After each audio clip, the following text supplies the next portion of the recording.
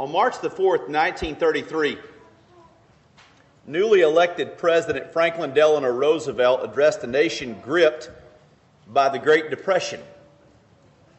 Roosevelt placed his hand upon the 1686 edition of a Dutch family Bible open to 1 Corinthians, the 13th chapter, and took the oath of office for the presidency of the United States. He addressed the nation in his opening remarks with these words: I am certain that my fellow Americans expect that on my induction into the presidency, I will address them with a candor and a decision which the present situation of our people impel. This is preeminently the time to speak the truth, the whole truth, frankly and boldly. Nor need we shrink from honestly facing the conditions in our country today. This great nation will endure as it has endured, will revive, and will prosper. So first of all, let me assert my firm belief that the only thing we have to fear is fear itself. Nameless, unreasoning, unjustified terror, which paralyzes needed efforts to convert retreat into advance. In every dark hour of our national life, a leadership of frankness and vigor has met with that understanding and support of the people themselves, which is essential to victory. I am convinced that you will again give that support to leadership in these crucial, or rather critical, days. Of all the challenges of history in the United States, there have been wars. There have been a lot of them.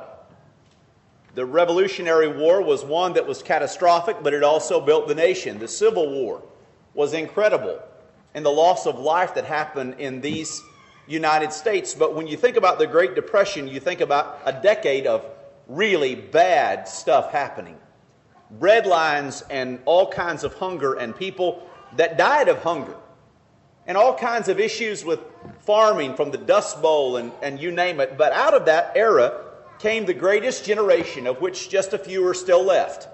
Men who would go to fight World War II and come home and literally make a nation of prosperity that we enjoy today. But fear is one of those things that can handicap any group of people.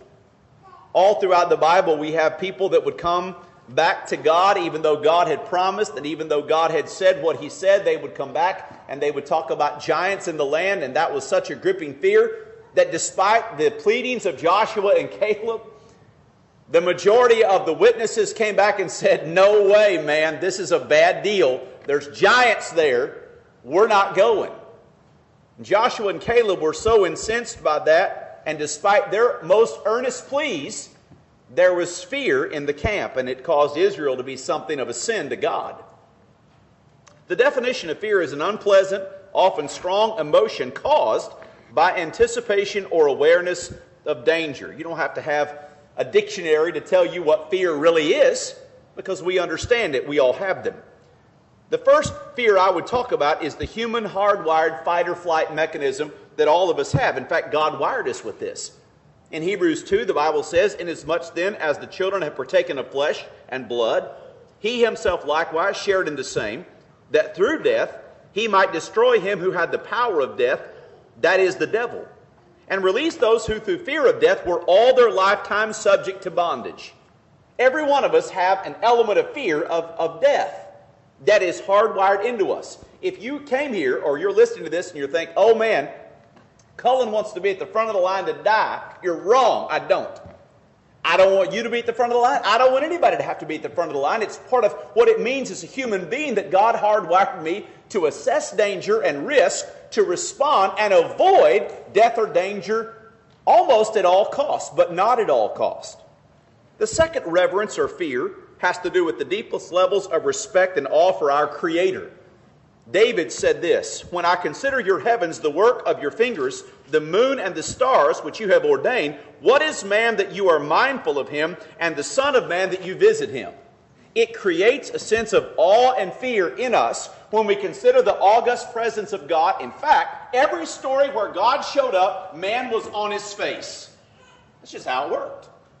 You look at Peter, James, and John, the inner three, with Jesus on the Mount of Transfiguration, and Peter gets so excited because Jesus is in his glorious state. He is transfigured, and you've got Moses and Elijah there, and it's so amazing to his mind, he wants to build a tabernacle or a church building, one to each of them, and God interrupts him because he was wrong. That wasn't what God wanted. He wanted people to listen. He said, "This is my beloved Son, in whom I am well pleased. Hear him." So that's what happened. Peter's on his face. Jesus has to kind of get him up, and that's how it went down. Whenever you find God showing up, you find people on their face. Now, why is that? We live in such an arrogant world today, you think, I wonder if Bill Maher would do that. Yeah, if you don't know who he is, don't go look him up. He's ridiculous. But he really picks a fight with religion, and he always says that religion is the reason why there's anything wrong in the world.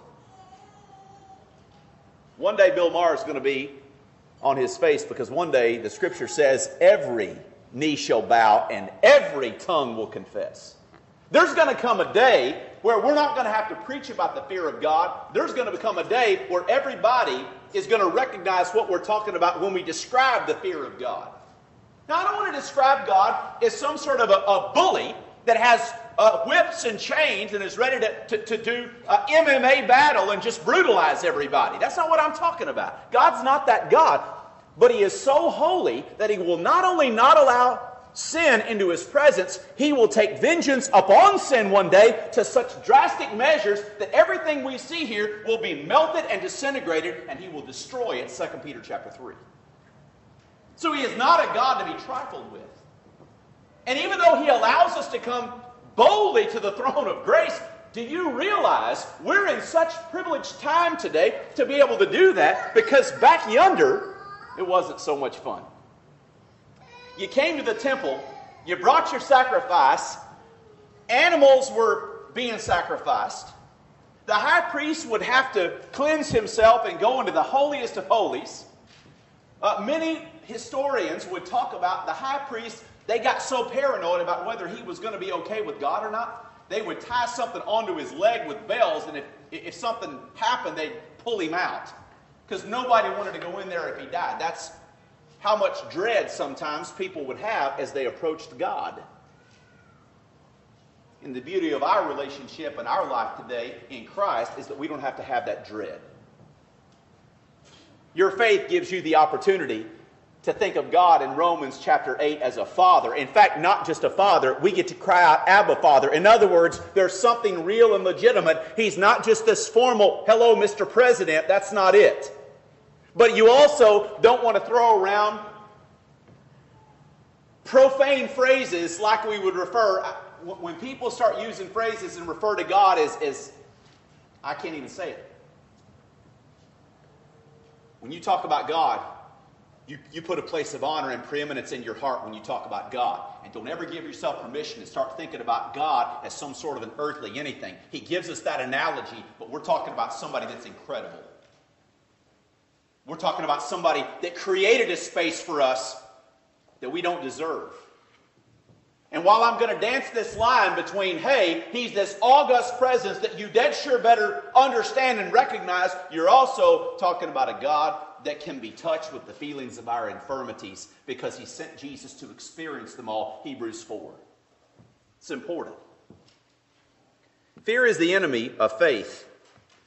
It causes everything to be viewed through the lens of fear. The last year is a good example of that for all of us. I heard a funny story about a lady one time who called an ambulance because she was experiencing pain from the top of her head to the bottom of her feet. Everywhere she touched was on fire with a level 10 pain. Finally, a very sharp physician gave her the news, "Ma'am, you have a broken finger." And that was the news she needed. You see, if you have a broken finger and you touch anything, everything's going to hurt. If there is fear in your heart, I can tell you that fear is something that will change everything about who you are and what you are. We all have our own fears. Mine are snakes and debt. No joke. God hath put enmity between thy seed. I don't have a green mamba story or a black mamba story like Jonathan and David do. You know, when their parents took them on missionary journeys, there were snakes that came up through the shower hole. I never had that. Or I'm not sure what it was. Was it the shower? It was the toilet. I've never said toilet in the pulpit before now, but I just did. Snakes are something that make chills go up and down my spine. The only good snake for me is a dead one. I've got friends of mine in the church in Missouri that have like pet snakes. I don't want to even think about that. I don't even want to think about it. Snakes to me I'm the guy that will turn around in the road and go back and run over the cottonmouth that just rolled over. That's how much I have a beef with snakes. And if you're in Peter today and you're a reptile person, I'm really sorry. I'll fess up after church. I'm mildly sorry about that. But then there's debt. I had never known about debt before we went into business. And for those who are entrepreneurs and you've gone into business and you've gone and applied for cash flow at a bank, or you've gone to apply for a loan before, I've never borrowed a lot of money. I wasn't worth anything. They wouldn't loan me anything anyway. So when we finally started going into the restaurant business in 2008, we had this moment where everything looked really good. The whole plan was amazing, except for one problem. Our builder kited money, and that just means that we paid him to do the job, and he said he did the job, but he didn't pay any of the subs, and so we got sued for about $300,000. $300,000. Real dollars. Not like fake dollars. Not monopoly money. Real dollars. I almost had a real heart attack. The only good thing about the 2008 and 9 recession that killed everything is that the interest rates that we were living under saved us. I say saved us. They dropped when we were paying an 8% payment, and we ended up paying almost a 3% payment. That 5% difference over 5 years, we were able to pay that back, and we sold that business, and we thank God for the privilege of getting out from underneath that debt. I learned the pressure of debt, and I can tell you it changed my personality almost about debt. It is a real thing that when you talk about with me, it will change my visage. It'll change everything about it. So whenever you think about your biggest fears, I think about those things of going broke or getting sued or maybe having to go through bankruptcy or something like that. Those are real things that people have to go through that are much worse than snakes, but I kind of put them in order. Now, to other people in my family, it's mice and lice. To my wife, if you say mice or lice, her day is wrecked. We all have our fears. Well, let's put it in a spiritual context. God explains reverence, fear, and love and how they kind of work together. In Deuteronomy 10 and verse 12, "Now Israel, what does the Lord your God require of you but to fear the Lord your God, to walk in all his ways, and to love him, to serve the Lord your God with all your heart and with all your soul, and to keep his commandments of the Lord and his statutes, which I command you today for your good." Now in Matthew 22 he would say, "He said unto them, Thou shalt love the Lord thy God with all thy heart and with all thy soul and with all thy mind. This is the first and great commandment, and the second is like unto it, Thou shalt love thy neighbor as thyself." There's some rank of love, because Jesus would say, unless you love me more than these, you can't be my disciple. He would even tell us to deny ourselves, take up our cross, and follow him. In other words, God is first, self, and even everybody else is below. But that's not typically what we think about here. I want you to consider how love and fear, how closely they're connected here. If you're married and you're happily married, it's because you love your wife. That is representative of time and attention and care. If you don't give that time and attention and care, you had better fear losing her. Or you had better fear losing the happiness that you now enjoy.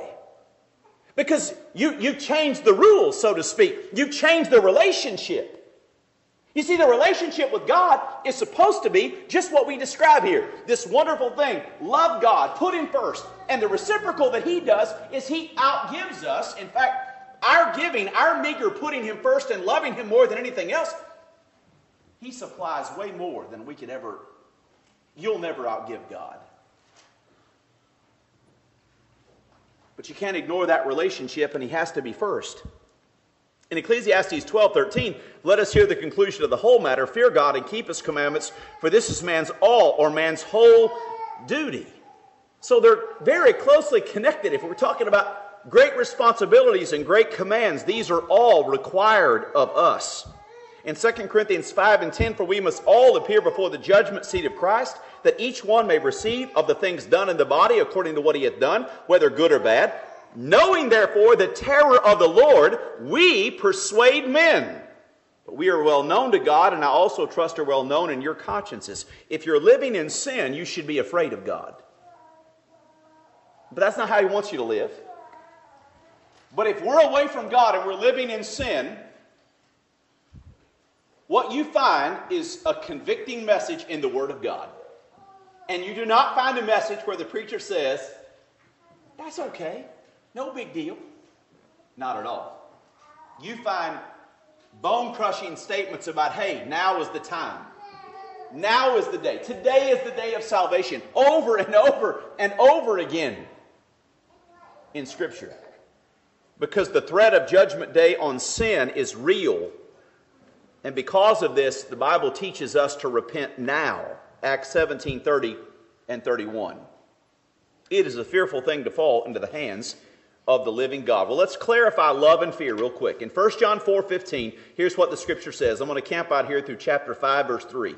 Whoever confesses that Jesus is the Son of God, God abides in him and he in God. And we have known and believed the love that God has for us. God is love, and he who abides in love abides in God and God in him. Good stuff so far. Love has been perfected among us in this, that we may have boldness in the day of judgment, because as he is, so are we in the world. In other words, when Judgment Day is coming, you don't have to be afraid and scared of that. You get to look forward to dying without the dread associated with it as a lost sinner. There is no fear, verse 18. There is no fear in love. But perfect love casts out fear. Well, we got to answer that. Because fear involves torment. But he who fears has not been made perfect in love. We love him because he first loved us. If someone says, I love God, and hates his brother, he's a liar. For he who does not love his brother whom he has seen, how can he love God whom he has not seen? So we're getting to kind of what this entails. It's more than just the feeling I have for God. It involves some responsibility. Because the thing about love for God is God has always put responsibility on that relationship to him and to other people as well. Let's keep going. And this commandment we have from him, that he who loves God must love his brother also. Chapter 5, verse 1, whoever believes that Jesus is the Christ is born of God, and everyone who loves him, who begot him, also loves him who is begotten of him. By this we know that we love the children of God, when we love God and keep his commandments. For this is the love of God, that we keep his commandments, and his commandments are not burdensome. If you want perfect love to cast out fear, love God and obey his commandments. If you're tired of being afraid of God, if you've got in your deep core some sense of fear about God and your relationship with God, the way you get real close to God is you simply trust and obey. And one of the things in here that he describes as an acid test of that is how you treat other people, how you love other people. If you don't love your brother whom you have seen, how can you claim to love God whom you have not seen? In other words, the rhetorical is, you can't and you don't. So we have to. Now, I want to say this. I haven't covered it this week. I think I said it this week, but if you want to know how to spell love, here it is. That's it. You want to spell love for God? There it is. You want to spell love for your brother? There it is. Don't reduce love for your brother down to how nice you are at the back door. That's an implicit, inherent characteristic of it. But this is what you got to define it as. What are you saying, Cullen? I'm saying you got to spend some time with people. You got to spend some time with God. And the more time you spend, the closer you're going to be. You want a great relationship with God? Spend some time with him. You want a great relationship with God's people? Spend some time with God's people. If you don't want to be afraid of God, then get close to God. Because when you're close to God, you're not going to be afraid of him. That's the beauty of a relationship with God, and perfect love can cast out fear. Fear does not have to be the controlling characteristic of our life. Satan's last weapon that he uses on us is fear and pain and death. And those are all coming our way. Every one of us.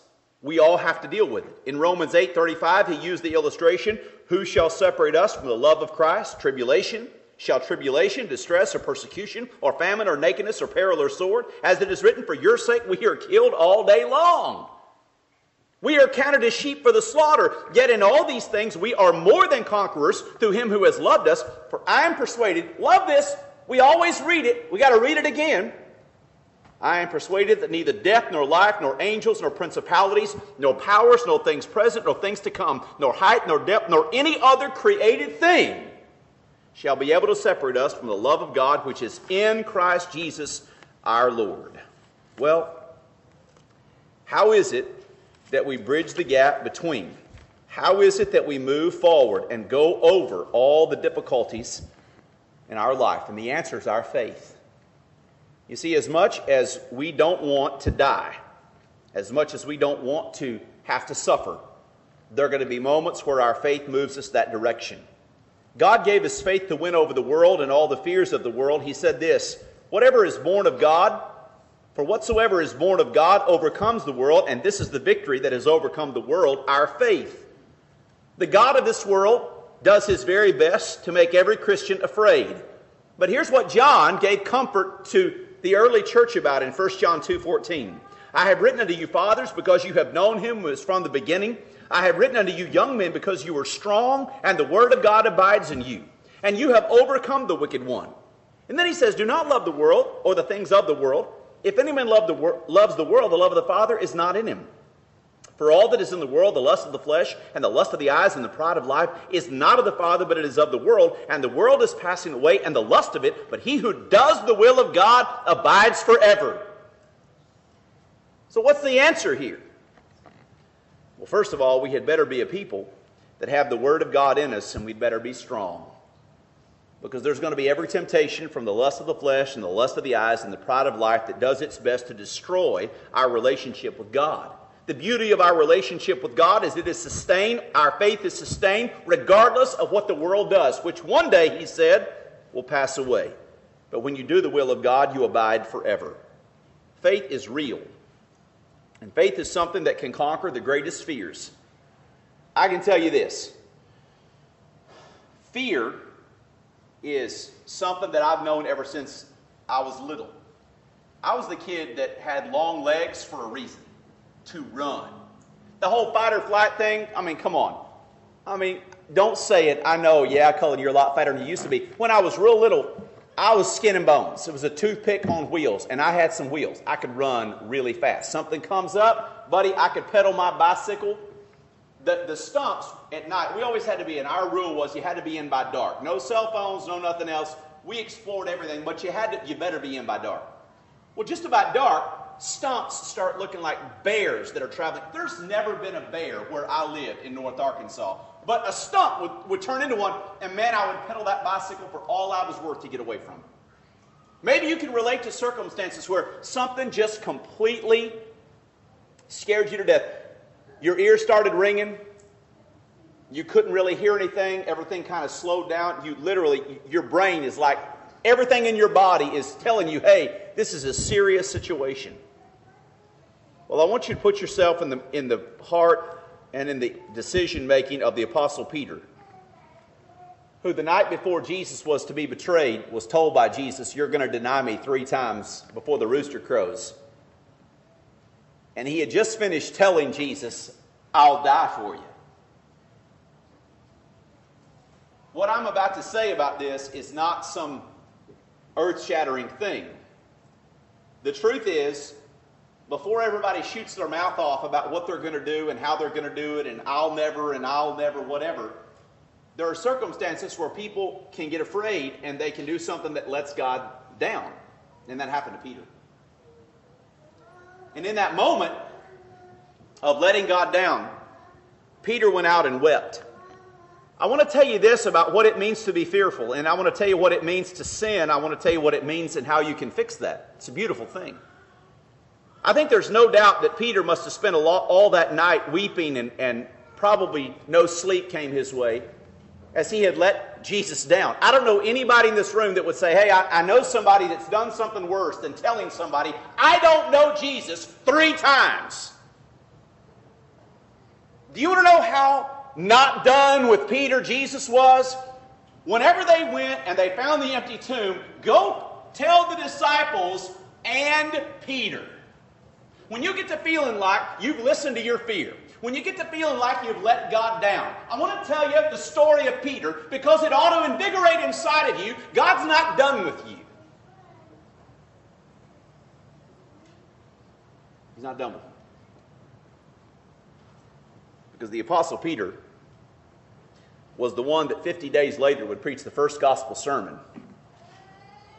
And Peter in chapter 4 and chapter 5 of Acts would be the one that would gloriously say we ought to obey God rather than men, and suffered at the hands of rods as they would beat them and command them not to preach in the name of Jesus. And they went out, listen, and praised God that they were allowed to suffer in the name of Jesus.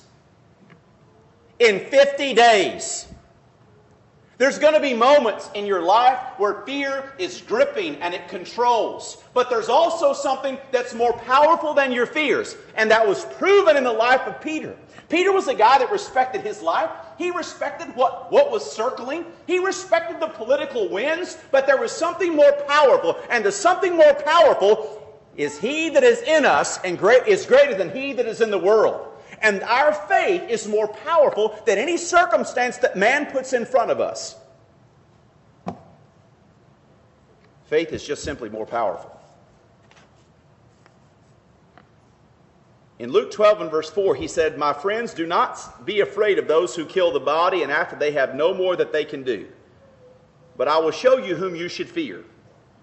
Fear him after he has killed, has no power, or fear him after he is killed, has power to cast into hell. Yes, I say to you, fear him. Are not 5 sparrows sold for 2 copper coins, and not one of them is forgotten before God? But the very hairs of your head are all numbered. Do not fear, therefore. You are of more value than many sparrows.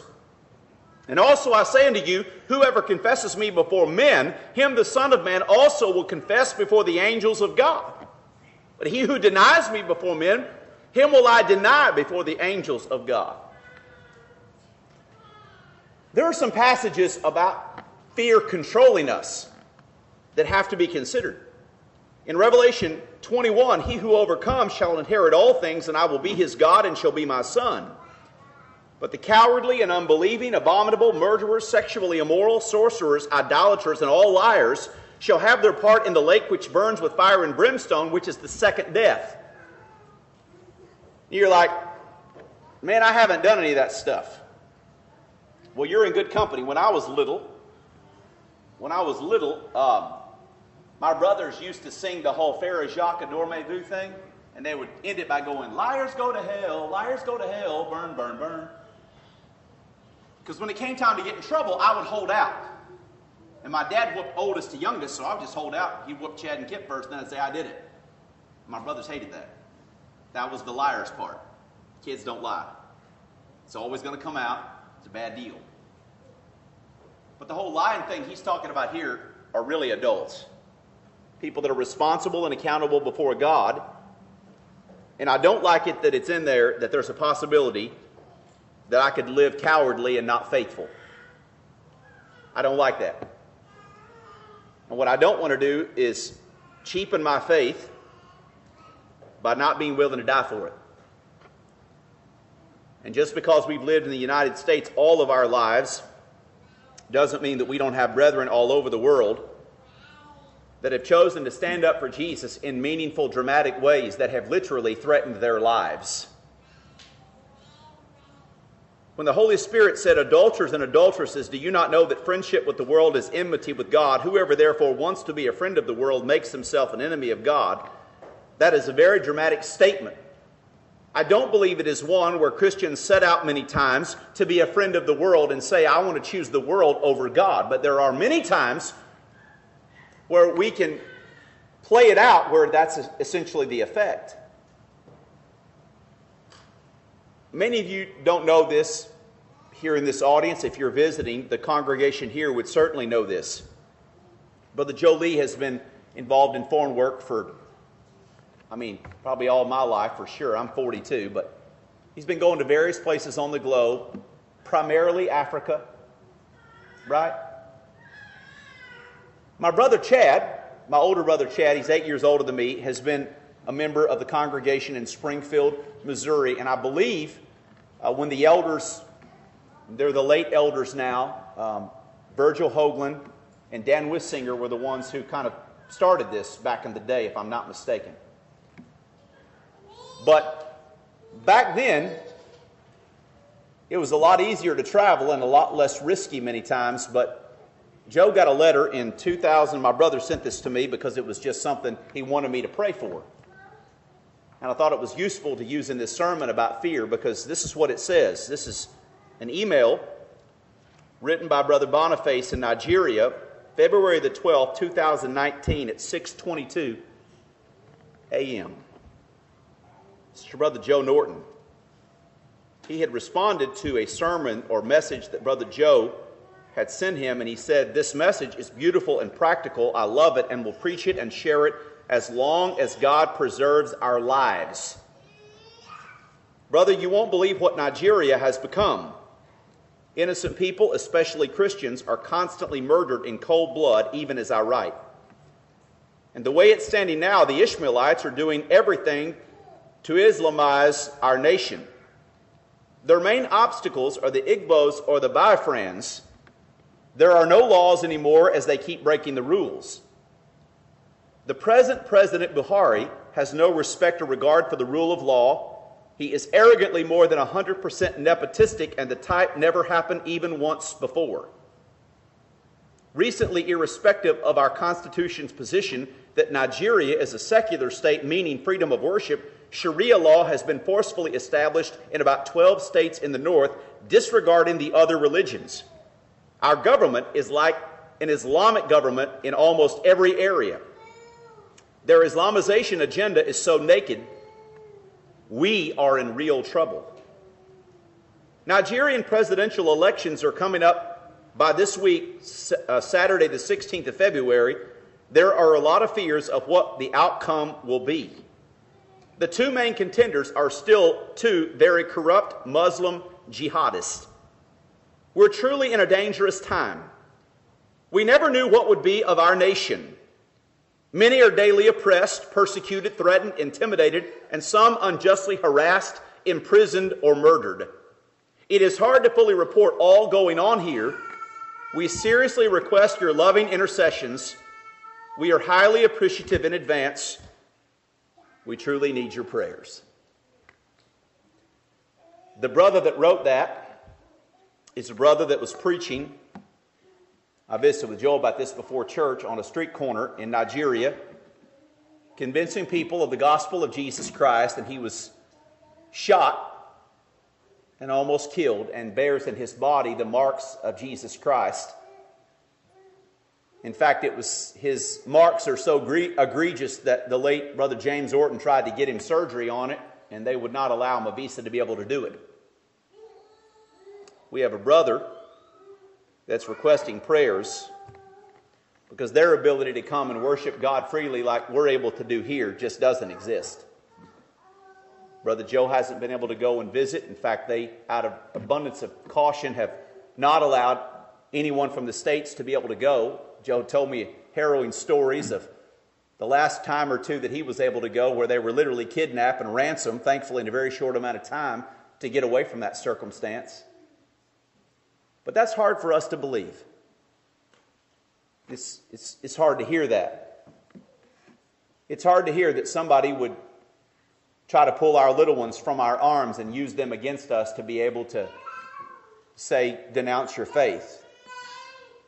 But that's exactly the way it was, and that's exactly the religion that Jesus told us that we would have to live.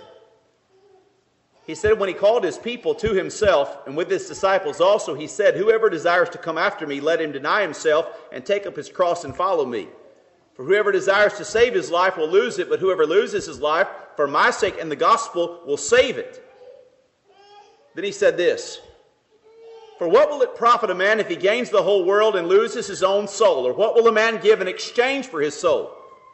For whoever is ashamed of me and my words in this evil and adulterous, or this adulterous and sinful generation, of him the Son of Man will also be ashamed when he comes in the glory of his Father with the holy angels. What does the Lord expect of us? He expects us to be faithful.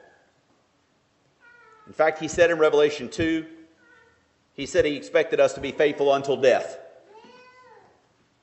It means do what you've always done because it's the right thing no matter what circumstances are coming your way. We read passages like the Old Testament that inspire us. He said, and if it seems evil unto you to serve Jehovah, choose you this day whom you will serve, whether the gods which your fathers served that were beyond the river, or the gods of the Amorites in whose land ye dwell. But as for me and my house, we will serve Jehovah. And the people answered and said, far be it from us that we should forsake Jehovah to serve other gods. In the Old Testament, there were moments where the nation of Israel had seemed to kind of move away from their fervor. And it was time to get back and recenter. And it always was centered around a reading of the covenant. The chief leaders would gather the people together and they would read the covenant and they would say, we're going to stand in this covenant. And it would be literally a revival among the nation. Men like Josiah. Men who had all kinds of stuff going on in their family that they had to endure. Men who had stress and circumstances that they found themselves in. But also men who were dead set that they would not turn to the right hand and they would not turn to the left. Faith is the bridge.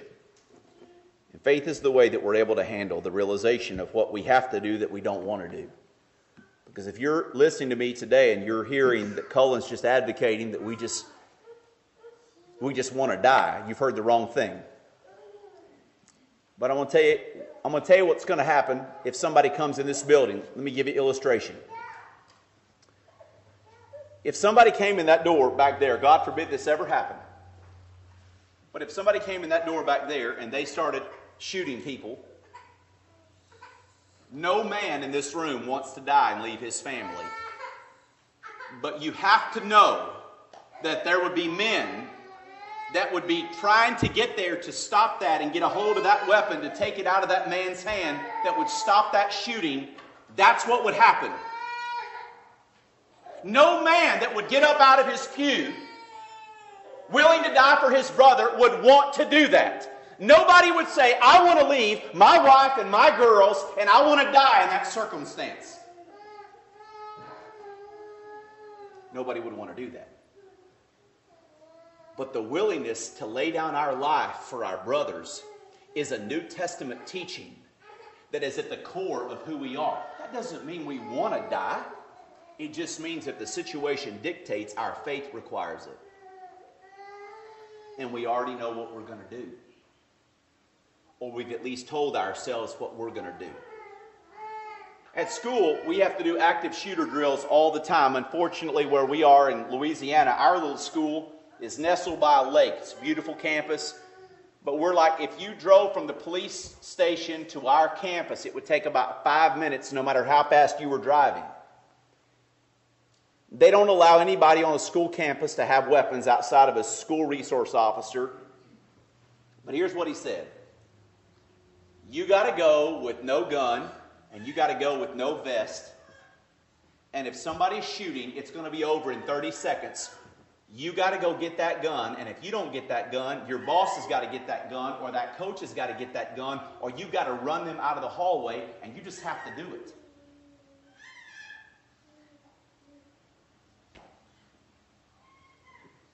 They drill us on that like literally we had a meeting about that Friday. Every time they come, we have a meeting about that. And so they're trying to talk us into it. Now, our sheriff tells us, now listen, when it comes down to it, there's going to be people that you think will, and they won't, and there's going to be people that you think won't, that will. But by and large, what will happen is, this is the truth, if you go after a teacher's classroom, it's incredible the response of defense from that teacher trying to save those kids. Like it's almost universal type deal. I want you to stop and realize that what you read in the Bible, your faith that makes up your faith, is worth dying for. Every command, every teaching. We live in a humanistic world today that has overvalued our view of life for ourselves. It's basically our experience and us. What God basically requires of us is whatever the law says, we got to be willing to do it and even die to do it. That may not happen this year. It may not happen next year. But it's happening in the world. We've got brethren that that's happening to. And we got to be willing to follow and do what the Scripture says no matter what. A story that was interesting to me that helps me with this. It's a story of Navy SEALs performing a covert operation and freeing hostages in some dark part of the world. They had been flown in by helicopter, and they had stormed a compound where these hostages had been imprisoned for months. The room was filthy and it was dark. The hostages were curled up in a corner, all in a pack, terrified. When the SEALs entered the room, they heard the gasp of the hostages. They stood at the door and called for the prisoners, telling them they were Americans. However, the hostages did not move at all. They wouldn't move. They sat on the floor and hid their eyes in fear. They were not of healthy mind, and they just could not listen and understand commands from the Americans. The SEALs stood there not knowing what to do. They couldn't possibly carry everybody out, so one of the SEALs had an idea. He got his weapon and put it against the wall, took off his helmet, and curled up tightly next to the other hostages, where literally he was touching them. He softened the look on his face and put his arms around them, trying to show them he was one of them. None of the prison guards would have ever done this. He said, "I'm a SEAL. I'm an American. I'm here to rescue you. Will you follow me?" And slowly, one after the other, the hostages, following the lead of the others, got up and were led to safety. The hero stood to his feet, and as one of the hostages did, so the rest of them, and they were saved. All safe because one of the SEALs became a hostage for a moment in time to help them understand. When Jesus lived on this earth, he was able to help us understand how it really is. When I say how it really is, I'm talking in Bible terms. If you open your Bible to Matthew, the 26th chapter, in verse 36, we find Jesus in the worst part of his existence on the earth. This is a moment where he was sweating, as it were, great drops of blood. And the Bible says this in verse 36. And Jesus came with them to a place called Gethsemane, and said to the disciples, "Sit here while I go and pray over there."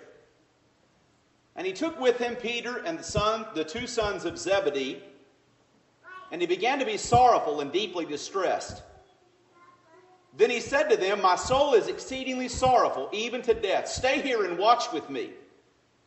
And he went a little farther and fell on his face and prayed, "O my Father, if it is possible, let this cup pass from me. Nevertheless, not as I will, but as you will." Then he came to the disciples and found them asleep, and said to Peter, What could you not watch with me 1 hour? Watch and pray, lest you enter into temptation. The spirit indeed is willing, but the flesh is weak. And he went again a second time and prayed, saying, "O my Father, if this cup cannot pass from me unless I drink it, your will be done."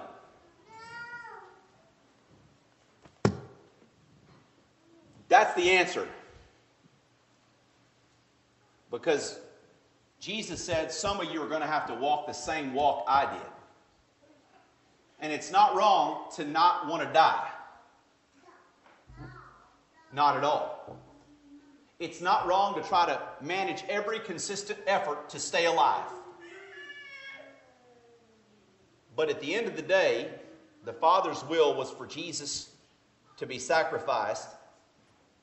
And he said, not my will, but thine be done. And of all the things that our faith will help us with is that moment where not what we want, but whatever the will of God is.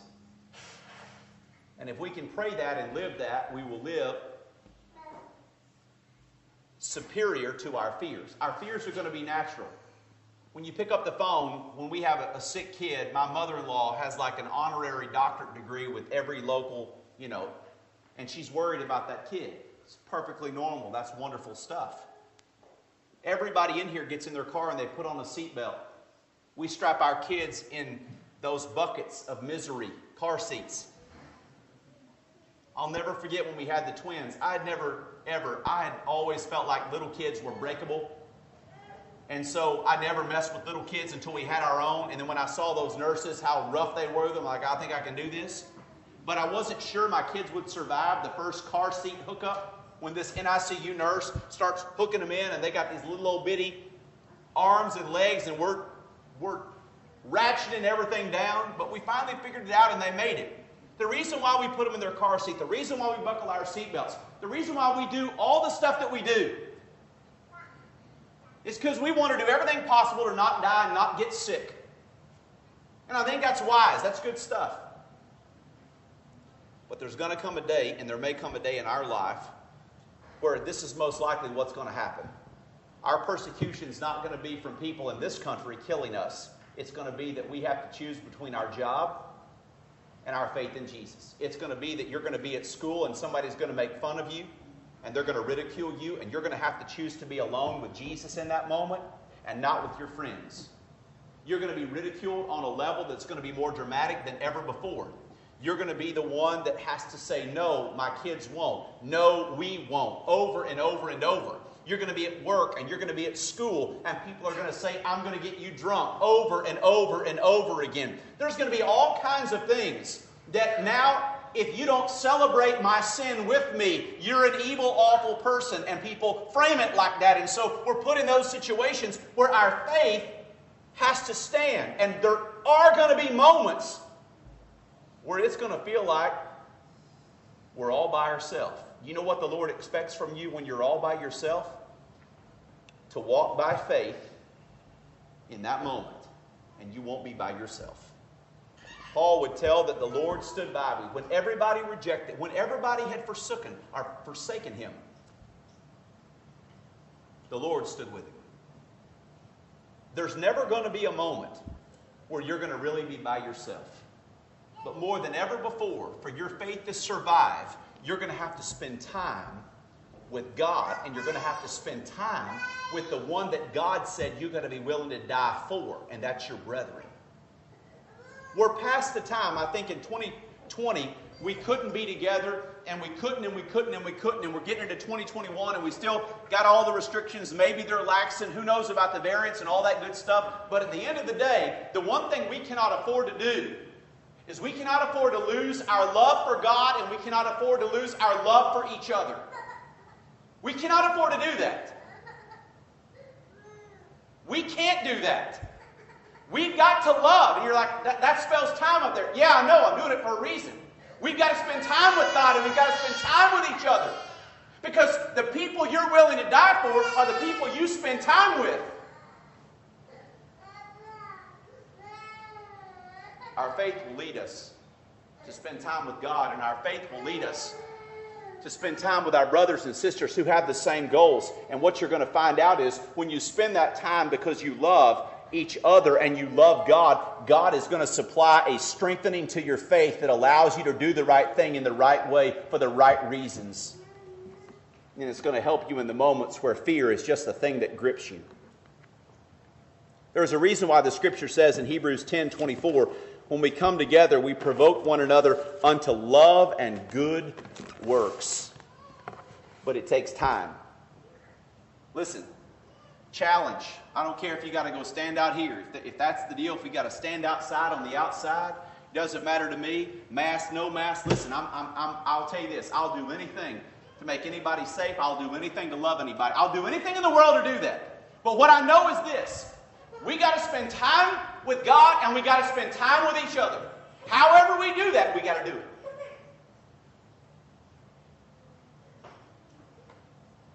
We got to do it. Faith always wins over fear. Because greater is He that is in you than he that is in the world. God made it that way. When I say time, I mean practically put it on your Google Calendar. I mean that you should not be the one that slides in here last and leaves first. You should not be the one that somebody has to have track shoes to catch. You should not be the one that nobody can ever get on the phone. You should not be the one that nobody ever hears from you. If we're the body of Christ, listen, we got to have time for God, read and study His Bible, show up for the assembly, be here like never before, but also be here for each other.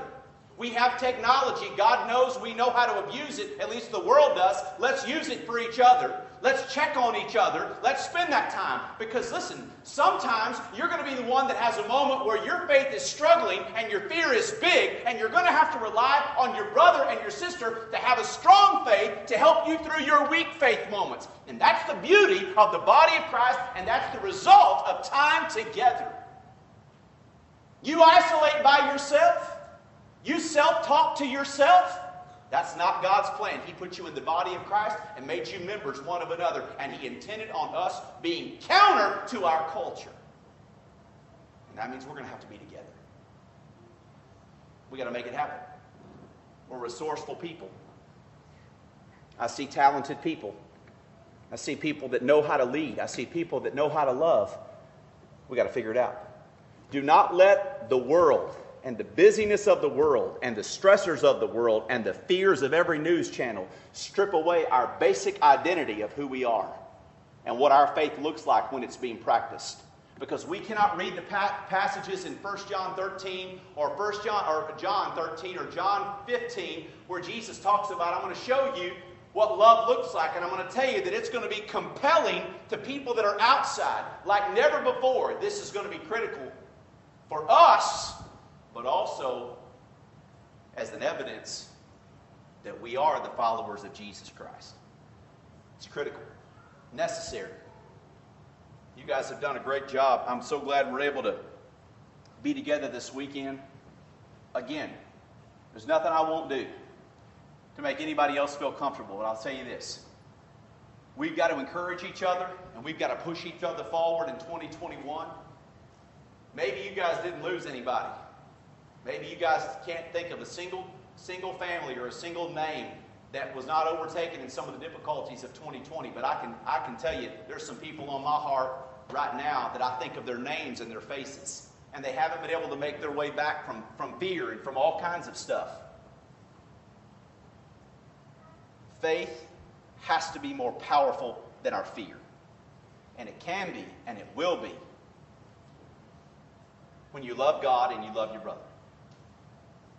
It can be and it will be when that's the thing that's more important than any other. I invite you to hear the gospel one final time in this meeting. Jesus died, He was buried, and He rose again. And that death was a sacrificial death for your sins and for mine. He said, go preach the gospel to every creature. He that believeth and is baptized shall be saved. That was His plan, not mine.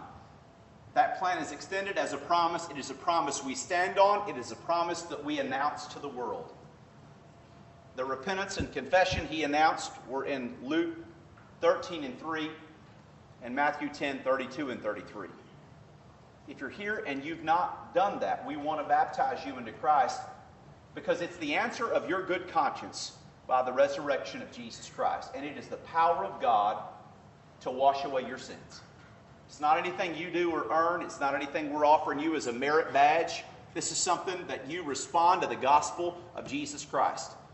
But maybe you've done that, and you need our prayers. Maybe fear has overtaken you, and you want our prayers. For some letdown, maybe you've let God down, and you feel like you need to pray about that, and that's a wonderful thing. Listen, you do not have to come up in this assembly to pray to God. But I'm going to tell you something. There is a blessing in prayers of other people interceding for you. You're a priest, 1 Peter chapter 2. Jesus is your high priest, Hebrews 2 and Hebrews 4. But we can all be your intercessors for you. And if you're struggling with something and you're going through something and you're feeling like your faith is not as strong as it should be, and you've got something that's just absolutely overpowering your mind, get people to pray for you. It's a powerful thing. You're bending the ear of the most powerful being in all the universe, and that is no small thing. That is no small thing. Won't you come while we stand and while we sing? Thank you for listening to the Green Oaks Church of Christ podcast. If you have any questions regarding this study or about the church, please reach out and we're happy to help in any way possible. You can find our information at greenoakschurchofchrist.com.